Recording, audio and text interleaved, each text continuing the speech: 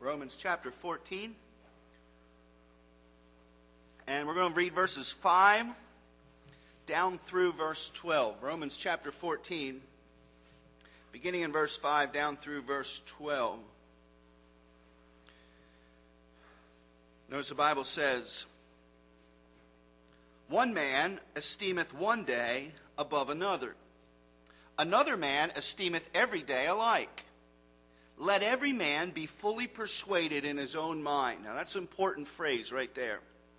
Let every man be fully persuaded in his own mind.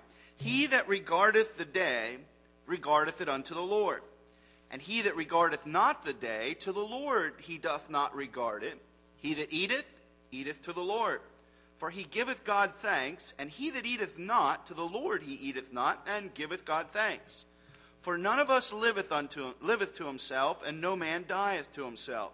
For whether we live unto the Lord. And whether we die unto the Lord. Whether we live, therefore, or die, we are the Lord's. To this end Christ both died and rose and revived, that he might be Lord both of the dead and the living. But why dost thou judge thy brother? Or why dost thou set at naught thy brother? For we shall all stand before the judgment seat of Christ. That last phrase is another very important phrase. We shall all stand before the judgment seat of Christ. For it is written, "As I live, saith the Lord, every knee shall bow to me, and every tongue shall confess to God. So then every one of us shall give an account of himself to God." We're looking at Baptist distinctives, those truths, those things that we hold dear that are very distinctive to a Baptist church. Let's pray, and we'll look at this evening's distinctive. Father in heaven, I am grateful for the midweek prayer service. I thank you for the folks who came out. I know there's some folks sick, others were at the doctor. Lord, no doubt other issues that folks deal with. So I'm so grateful for the folks that are here. Bless our study of your word. I ask, Lord, that you would fill me with your spirit. God, I present myself anew to you this evening. Pray your spirit would be our teacher. Pray we'd be strong in what we believe. I pray it would be more than just what we believe, but affect our lives, how we live our lives. Please bless now, I ask in Jesus' name. Amen. We're talking about Baptist distinctives. Now, what do we mean by a Baptist distinctive? As we've been saying, it is those convictions that set us apart from other denominations. Now, I made this statement before. I want to reiterate it here. And this one we're going to look at tonight ties in with this. But we are not a Protestant church. The Baptist church is not a Protestant church. What is a Protestant church? If you joined the army or military, whatever way, I think it's on there. You have to check off Catholic, Muslim, Jewish, or Protestant. Actually, if you're understand what you believe, if you're a Baptist, you would check other. Protestant church is a church that protested the indulgences and the extremes of the Catholic Church. They were people who protested. Martin Luther was a founder of the Protestant movement. John Calvin, Zwingli, various others, John Huss. They were protesters. They protested the sins, the crimes of the Catholic Church. They did not intend to leave the Catholic Church. They simply wanted to correct the Catholic Church, and they were pushed out. Thus, they were protesters, Protestants. The Baptist Church did not come out of the Catholic Church. The Baptist Church is a church that holds to distinctives that are traced back to the New Testament church. Our distinctives, these that we're looking at, can be traced back to the New Testament church. In fact, we get our distinctives from the New Testament, from the Word of God. As I said so often in this series, my concern is not whether the New Testament church was a Baptist church or not. My concern is that we are a New Testament church, that our Baptist church be a New Testament church. So what are these distinctives that we make such a big deal about? Well, first of all, you remember we noticed that we said the Bible is our sole authority. The Bible is our sole authority. I recommend you jot these down in the margin of your Bible somewhere, just a good handy reference. And you notice, as I pointed out last week, we have an acrostic going.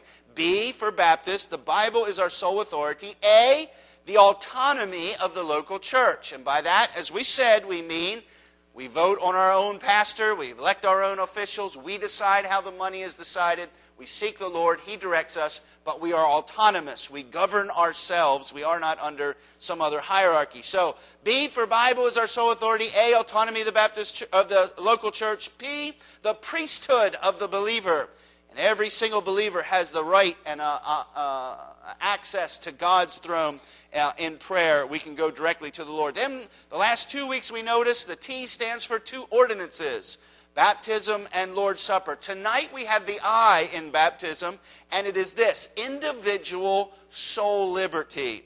Now, that's a strange phrase, but I want to try and explain what we mean by that. Individual soul liberty. I like to add on to that individual soul liberty and responsibility. Individual soul liberty and responsibility. What do we mean by individual soul liberty? We mean by that every individual has the liberty to choose what he believes is right in the spiritual realm. No one is to be forced to accept any belief against their will. The individual has the liberty to choose how they should worship, what they should believe, and how they should worship God. Every individual has that liberty. Individual soul liberty. Baptists have always opposed persecution. You read back through history, the distinctives that make a church a Baptist church, the individual soul liberty has kept the Baptist church from ever persecuting others. We have always opposed persecution. You read through history, you never find a true Baptist church persecuting others for what they believe. Now, I know some individual churches that kind of got haywire a little bit and would be awfully hateful towards others who didn't believe they do. But you never find the church, the Baptist church in general, persecuting others or forcing others to accept any belief at all. No one is to be forced to accept any belief against their will. Here's something very interesting. If you'll study the history of the church, you'll find that a Baptist church has never sought to set up a Baptist state. In other words, as a state religion. You've never, all through history, you never have a Baptist church trying to establish a state religion where every citizen of that state has to be a member of the Baptist church. You never find that. Why? Because the Baptist church believed the Bible teaching of individual soul liberty. Every individual Christian, or it would even apply to unsaved, every individual person has the liberty to worship and serve God as their conscience dictates to them. Nobody can force someone else to believe the way they think they should believe. Individual soul liberty. Individual soul liberty does not mean that an individual has no responsibilities concerning the Word of God. It does not mean that we're not going to be held accountable. Nobody can say, well, it doesn't matter what I believe because I have individual soul liberty. It really doesn't matter. Oh, no. We're all going to be held accountable before the Lord to how we studied and understood the Word of God, how we applied it to our lives. So it doesn't mean there's no accountability. It doesn't mean that we don't have any responsibility to study the Word of God and determine what God says is so and then apply it to our lives. Yes, we do have that responsibility, but no one else can force me to believe and worship and serve God the way they think I should. I can determine that myself from God's Word. That's what we mean by individual soul liberty. And by the way, that does not mean that the church has to accept anything another Christian chooses to believe. For instance, Brother Andy's there. Andy can choose to believe and worship God as he sees fit. He can study the Bible, and he comes to certain conclusions. That does not mean that our church has to accept that. It does not mean that we have to approve that. It does mean we cannot persecute him for that, and we cannot force him to believe the way we do. We can't get into office and set laws that you have to believe the way the Baptists believe and everybody's forced to do that or you go to jail. That's unscriptural. So, individual soul liberty. Let me give you a little outline and try and apply this here in our lesson tonight. Number one, what is the definition of individual soul liberty? Now, I kind of already gave it to you, actually. The definition is this. It means every individual has the liberty to worship and serve God as their conscience dictates to them. Every person has that liberty. That means that each of us as individuals are free to study the Bible on our own. You do not, no priest or father or religious leader can ever get up and say, you cannot study the Bible for yourself. I will study it for you and I will tell you what it says. That is unscriptural. And by the way, there are religions to do that. Now I know some of you think I'm attacking the charismatics. I'm really not. But there's a church in our community, and I know this from a fella that I really respect. Everybody here, if I said his name, you would know who I'm talking about. He was in the service, told me firsthand, this is the way it happened. They were in a revival service a number of years ago. It might have been 10 years ago. They were in a revival service. They had an evangelist come in. The first night of the service, the evangelist made this statement. He says, don't bother bringing your Bibles this week. I have a word from the Lord. I have a word from God, a revelation from God, and I'll be telling you what God has for us this week. Now listen, that is contrary to Scripture. And to this man's credit, he said he got up and left. He said, that's too far for even me. He says, I'm not buying that. The Bible's our authority. And so basically what that fellow was saying is, you cannot know God's Word. You don't study it for yourself. You just take what I say is God's Word. That is unscriptural. Baptists do not believe that. The Baptist church, and myself, this church, is not afraid of their members reading and studying the Bible and determining for themselves what the Bible teaches. That's individual soul liberty. It means that we have the right, we are free, to read and study our Bibles for ourselves. It means that each individual Christian can read and is able to interpret the Bible for themselves. They have that freedom. They have that liberty to do that, and they can come to their own conclusions. That is what we mean by individual soul liberty. No one is ever to be forced to accept any doctrine or any form of worship against their will. We cannot force people to do that.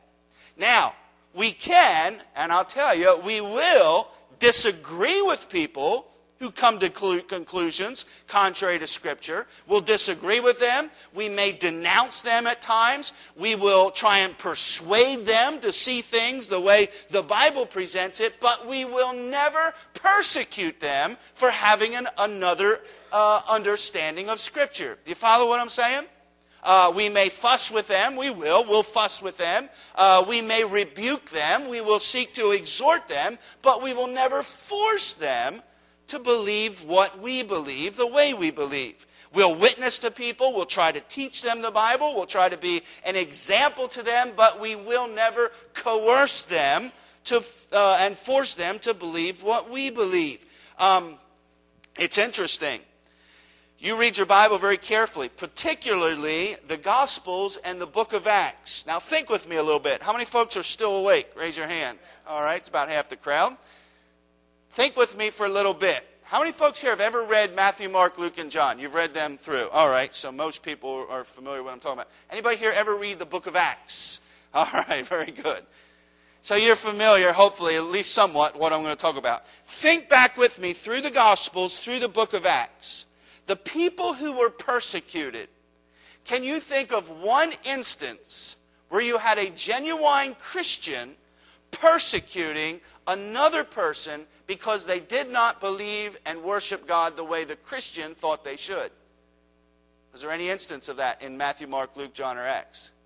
No, not one time. You don't find any of the apostles. You don't find any disciples. You don't find any Christian in Matthew, Mark, Luke, John, or Acts persecuting, stoning, casting out, hurting someone, or trying to force someone to believe the way they do. In every instance, it is unsaved or unsaved people, whether they're religious or not, it is always those who are persecuting the Christians for believing what they believe. It's always the Pharisees or the disciples of Diana in Ephesians, or folks in Thessalonica, unsaved men of baser sort, the Bible says in Acts, that stone Paul and persecute the disciples and throw Peter in jail and kill James. It's always the unsaved religionists. It's always the unsaved people who are trying to force the Christians to abandon their faith and forsake their form of worship and fit in with them. You never have true Christians persecuting the unsaved, demanding that they trying to force them to believe what they believe. You never have them persecuting the Pharisees, forcing them to abandon their ceremonies. It's always vice versa. And so what do we mean by individual soul liberty? We mean that every person has the freedom to study their Bible themselves, can come to their own conclusions, and worship and serve God as their conscience dictates to them. I ran into this several years ago. We had family that was here in the church, and their daughter was going to elementary school here in the community, and during lunch, I think it was, the daughter gave out a bunch of tracts. It may have been tract month. I think maybe it was. The daughter gave out a bunch of tracts to all the kids in her school, little chick tracts, those little cartoon tracts. The teacher saw what she did, collected them all up from all the kids, made all the kids hand them in. This was during lunch, it wasn't during class. Collected them all up, kept them to the end of the class, and then gave them back to the little girl and says, "You're not allowed to do that in school. That's illegal. Don't do that again." So her mother came to me on that Sunday. That was a Friday. The mother came to me on Sunday and told me what happened. I said, "Have her take them back to school again." I said, "That teacher's wrong. Have her take them back to school again, and don't force her, but tell her that if she wants to give them out again, the teacher's wrong." So she did. She took them back to school again, gave them out at lunch or recess, whenever it was, and I talked to the mother and made sure it wasn't disruptive in class. She goes, "No, it wasn't." Gave them all again. At the teacher saw what happened, collected them all up, sent the little girl to the principal and said, "That is illegal. You're disobeying me. You need to go to the principal." The little girl was crying, scared to death. I think she was third grade. She got down to the principal. The principal said, "Don't you ever do that again. That is illegal. You cannot do that in our school. You cannot do it in public schools." And they would not give the tracts back to her. So the mother called me up that Monday evening and told me what happened. Tuesday morning, I called the Christian Law Association.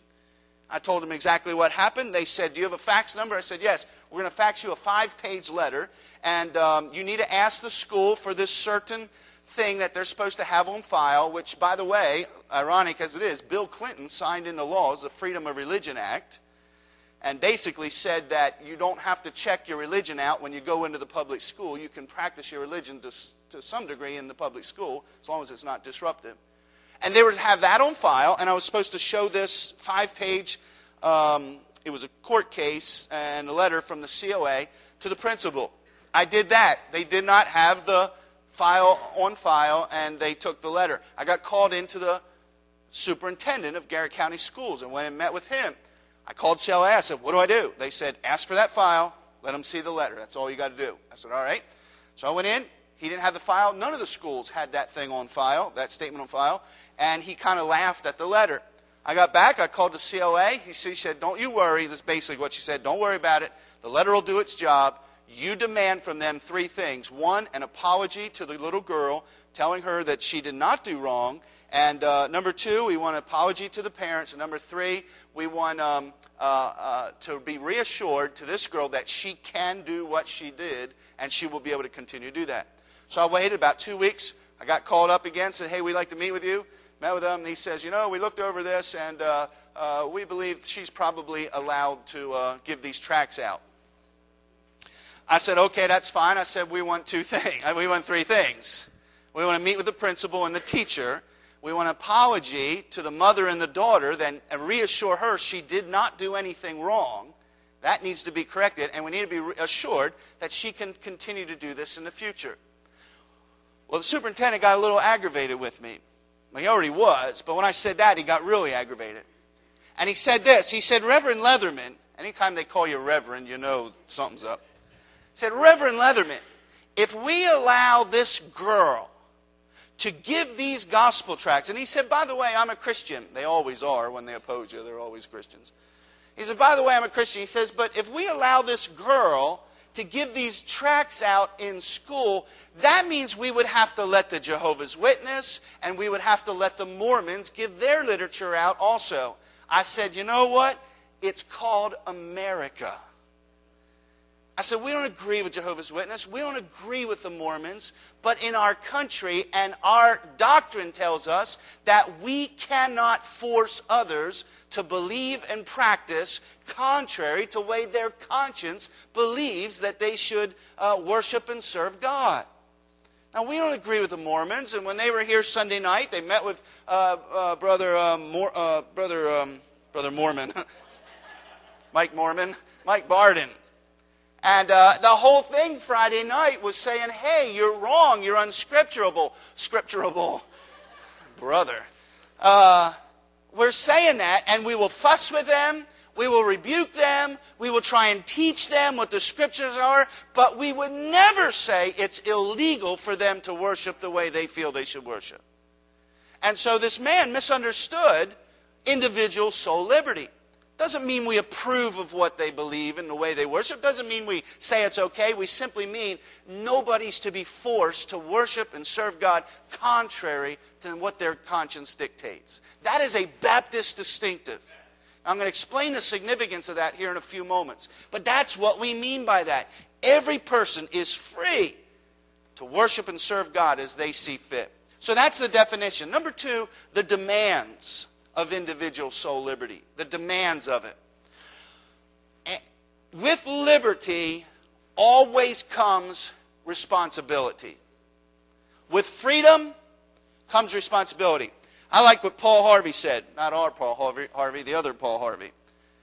He said, let's see if I can get this right. He said, self-government without self-discipline will never work. Now think that through. Self-government without self-discipline will never work. In other words, if we don't exercise responsibility with our freedom, we will lose our freedom. Why are there police in our community? Why do we lock our doors? Why do we restrict our freedom? Because there's people who do not take responsibility for their actions. Right? Follow what I'm saying? And so, with this individual soul liberty, that's why I said at the beginning, with individual soul liberty, there is also responsibility. And the Bible teaches that. Look at Romans chapter 14 here. Look at verse number 4.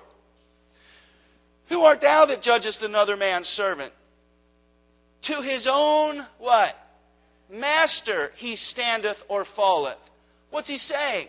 He's saying every one of us need to understand we are responsible to the Lord for our faith and for how we practice it.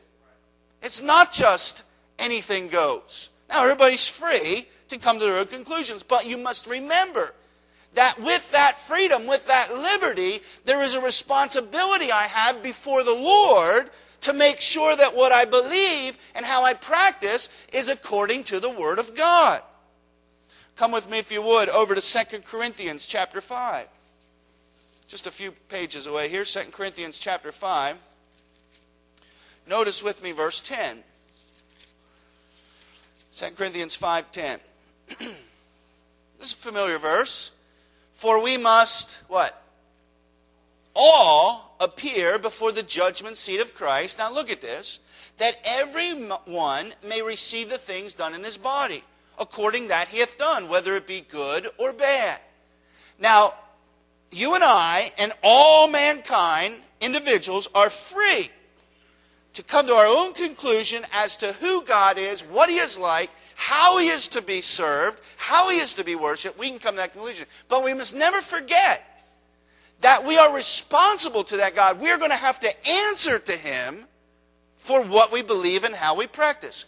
We do not answer to a government for how we worship and practice. We do not answer to another man for how we worship and practice. We answer to God Almighty. And that is the demand of individual soul liberty. Somebody says, well, yeah, praise the Lord, I like that distinctive. I'll just believe whatever I want. It doesn't really matter. Oh, yeah, it does matter. We're accountable to God. It is going to matter. So the demands of individual soul liberty. We must all answer to the Lord. Though we strongly oppose forced faith. We are against the government telling us what church we have to be a member of and what we have to believe. We are strongly opposed to that. That is American as apple pie. But it wasn't always that way. We are opposed to forced faith. But, now this is what I hope you'll get. We do not simply accept whatever someone chooses to believe. Now, everybody in Garrett County is free. They have the liberty to worship and serve God the way their conscience dictates. But we as Mountain Lake Independent Baptist Church are not obligated to approve of how they worship and serve God. You follow what I'm saying? I read some churches, I was preparing this message, I read around what some other churches said about other Baptist churches. One particular Baptist church used individual soul liberty to say, oh, you can't say anything's wrong. And so therefore they have Catholics in their church on their platform and Lutherans and Seventh-day Adventists and everything else in the world because they say everybody has the liberty to worship the way they want. Who am I to say no? No. They're free to do that, but I don't have to approve of it. Our church doesn't have to accept it. We also are free to say, hey, no, the Bible says that's wrong. We are opposed to that. Now, we can't force them to believe what we believe, but we all have the responsibility that if it's contrary to Scripture, then we are to deal with that. The church has a responsibility to oppose and separate from unscriptural doctrines and practices. Now, we say the people have the freedom to hold those doctrines. They have the liberty to practice like that. But we have the responsibility that if it's unscriptural, to separate from them. Let me give you some verses here real quick. I hope you'll look at these verses with me. I hope you'll take note of them. Go with me back to Romans here real quick. We're going to race through here. But I really hope you'll take note of these. Romans chapter 16, last chapter of the book of Romans. Look with me, if you would, at verse 17. Romans 16, verse 17. Now, I beseech you, Paul's saying, I'm begging you. This is under the inspiration of God. I beseech you, brethren, mark them which cause divisions and offenses contrary to the what? Doctrine, which ye have learned, and what? Avoid them. He's saying, here's somebody out there of their own liberty. They have the freedom to believe a doctrine that is contrary, but we are to mark them. We're to say, hey, that doctrine is wrong. That word mark there means mark out, indicate, draw attention to the fact that their doctrine's wrong. Mark them, and what's the last phrase tell us we're supposed to do? Avoid them. What is that called? That's called separation. They're free to believe that. They have the liberty to believe and practice as they want. But we have an obligation, if what they choose to believe is contrary to Scripture, we are to draw attention to that, mark that, and separate ourselves from them. That's what Sunday night was all about. Marking Mormonism, saying that's a false doctrine. We'll separate ourselves from that. Come with me, Wood, over to 1 Corinthians chapter 5. Again, just a few pages over. Verse 9. And I can't dwell on each of these that long. Look at verse 9, 1 Corinthians 5:9. Paul, again, under the inspiration of God, I wrote unto you an epistle, not to company with fornicators. You could write in the margin of your Bible, separation. Yet not altogether with the fornicators of this world, or with the covetous, or extortioners, or with idolaters, for then must ye needs go out of the world. But now I have written unto you, verse 11, not to keep company, if any man that is called a what? Brother. The only people in the Bible called brethren are who? Christians. So he's talking about a Christian here. He said, if a man be called a brethren, and he be a fornicator, or covetous, or an idolater, or a railer, in other words, constantly getting in fights, a drunkard, or extortioner, he's stealing stuff, with such a one know not to eat. He says we're to separate from them. And even if the fella is a brother, even if he's a Christian, but he's acting and choosing to act contrary to Scripture, we are to separate. Come with me, if you would, over to 2 Corinthians chapter 6. And this is a familiar portion of Scripture. I probably don't even have to read it for most of us. 2 Corinthians chapter 6, verse number 14. 2 Corinthians 6:14. Be ye not unequally yoked together with unbelievers. For what fellowship hath righteousness with unrighteousness? What communion hath light with darkness? What concord hath Christ with Belial? What part hath he that believeth with an infidel? What agreement hath the temple of God with idols? For ye are the temple of the living God. As God has said, I will dwell in them and walk in them. I will be their God, and they shall be my people. Look at verse 17. Wherefore come out from among them, and be ye separate, saith the Lord. He doesn't say persecute them, force them to believe what you believe. He says get away from them. Separate yourself. If what they choose in their liberty to believe and worship and practice is contrary to Scripture, you don't force them. You don't bring violence on them. You separate from them. Turn with me, if you would, quickly. Just one more passage. 2 Thessalonians chapter 3. 2 Thessalonians. Now, we could go to scores of scriptures through the Bible. I'm just pulling these out. 2 Thessalonians chapter 3. Notice with me, if you would, verse number 6. 2 Thessalonians 3:6. Now we command you, brethren, in the name of our Lord Jesus Christ, that ye withdraw yourselves from every brother that walketh disorderly, and not after the tradition which ye received yourself. That word disorderly means outside the boundaries given in Scripture. Look at verse number 14 with me. And if any man obey not our word by this epistle, note that man, and have no company with him, that he may be ashamed. That word note that man means point out, mark, identify. Verse 15, yet count him not as an enemy, but admonish him as a brother. So what I'm trying to say is this. The demands of soul liberty, though we have the freedom to choose how we worship and how we serve God, there's a responsibility. We're going to have to answer to God. And we as a church do not have to accept how anybody decides they're going to worship to God. We have a responsibility, if it's unscriptural, to separate from them, to point out their false doctrine. And that's why we preach against Mormonism, Jehovah's Witness, and any number of other things. That's why I have not joined the Ministerial Association. The Lutheran preacher is free. We would never force him to be a Baptist. We would never force him to believe the Bible. He is free to believe as he chooses to believe. But I have a responsibility, if it's unscriptural, to separate from it. So you follow what we're saying? So I don't want us to misunderstand what this individual soul liberty is. It doesn't mean ecumenicalism, that everything goes. Because we do have to answer to God, and we have a responsibility, if it's contrary to Scripture, to remove ourselves from it. I said there was 3 points. There's only 2. I want to give you a few interesting facts. Massachusetts. Brian's not here. Rats. Do you know Massachusetts, when it was first colonized, was set up with a state church? The Congregational Church was the state church. It was required by law that every citizen of Massachusetts be a member of the Congregationalist Church. And if you did not attend services, so many services a month, you got a fine from the government. The people in Massachusetts, every citizen was a member of the Congregationalist Church. They did not pay their tithes to the church. They paid church tax. And that tax went to the government, and the government built the buildings and provided the salaries for the pastors of the Congregational Church. That's in the United States of America. That's a fact of history.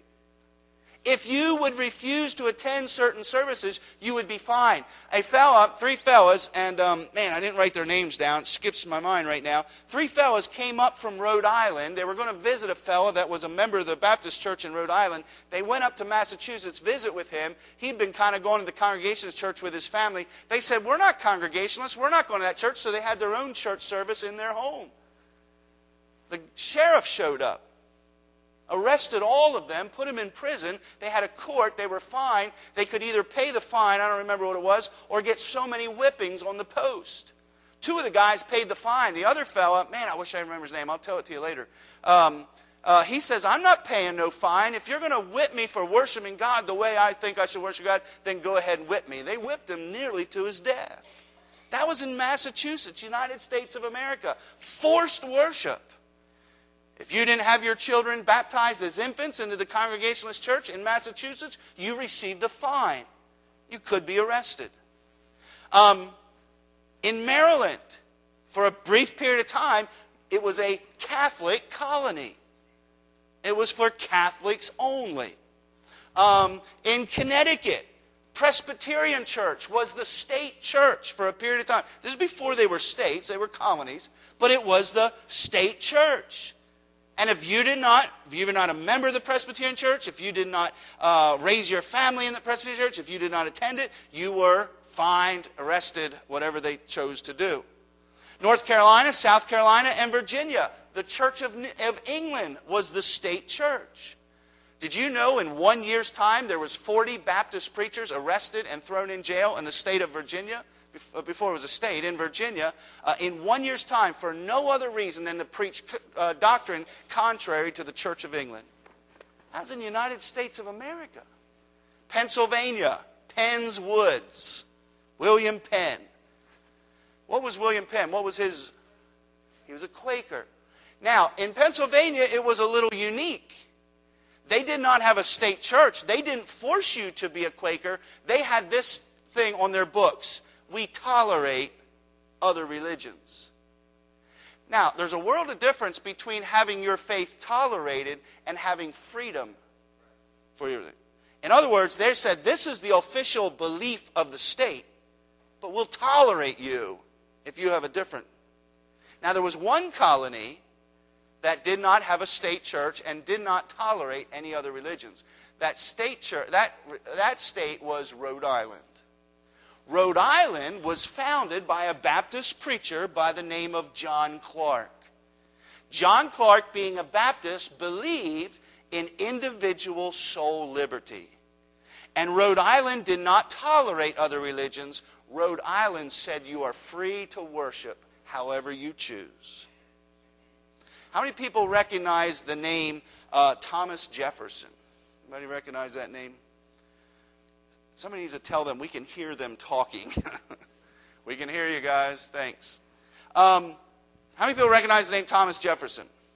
All right, yeah, this is high school history. Thomas Jefferson was part of putting the Constitution together. He lived in Virginia. Thomas Jefferson was attracted to the Baptists. He wasn't one himself, but he was fascinated by what they believed and how they practiced. There was a Baptist preacher, very bold, would preach in the streets and in the squares of the towns. His name was John Leland, Virginia Baptist preacher. He'd been thrown in jail a few times. John Leland, Thomas Jefferson was attracted to John Leland. And he had meetings with him. He'd sit down. He says, tell me what Baptists believe. He would go hear him preach. And John Leland told Thomas Jefferson, he says, when you put the Constitution together, you must allow for liberty of conscience, liberty of worship. They weren't going to do that. The United States was not going to do that. Thomas Jefferson pressed the issue. He was convinced by John Leland, and he went in there and he pressed the issue. And the very First Amendment is the result of the influence of a Baptist preacher. Isn't that an amazing thing? Individual soul liberty. It is very, very important. We would fight. Listen, I believe Jehovah's Witnesses are dead wrong. Mormons are absolutely wrong. But I tell you what, we'll fight to our end of our lives to defend their freedom to believe the way they want to believe. Individual soul liberty. Our persuasion is not with violence or with arms. Our persuasion is with the truth. And so, very important Baptist distinctive. Individual soul liberty. Let me ask you a question. Are you practicing that right? By that I mean, are you studying the Bible for yourself? Are you believing things for yourself? Are you just taking whatever the preacher says? Now, I'm flattered that you trust me that much. But I certainly hope that your convictions are your own convictions and they're based on the Bible. I certainly hope that your faith in Jesus Christ is your own. And not because something somebody else says, but based on the Word of God. Let's pray. Father in heaven, I pray you'd help us to understand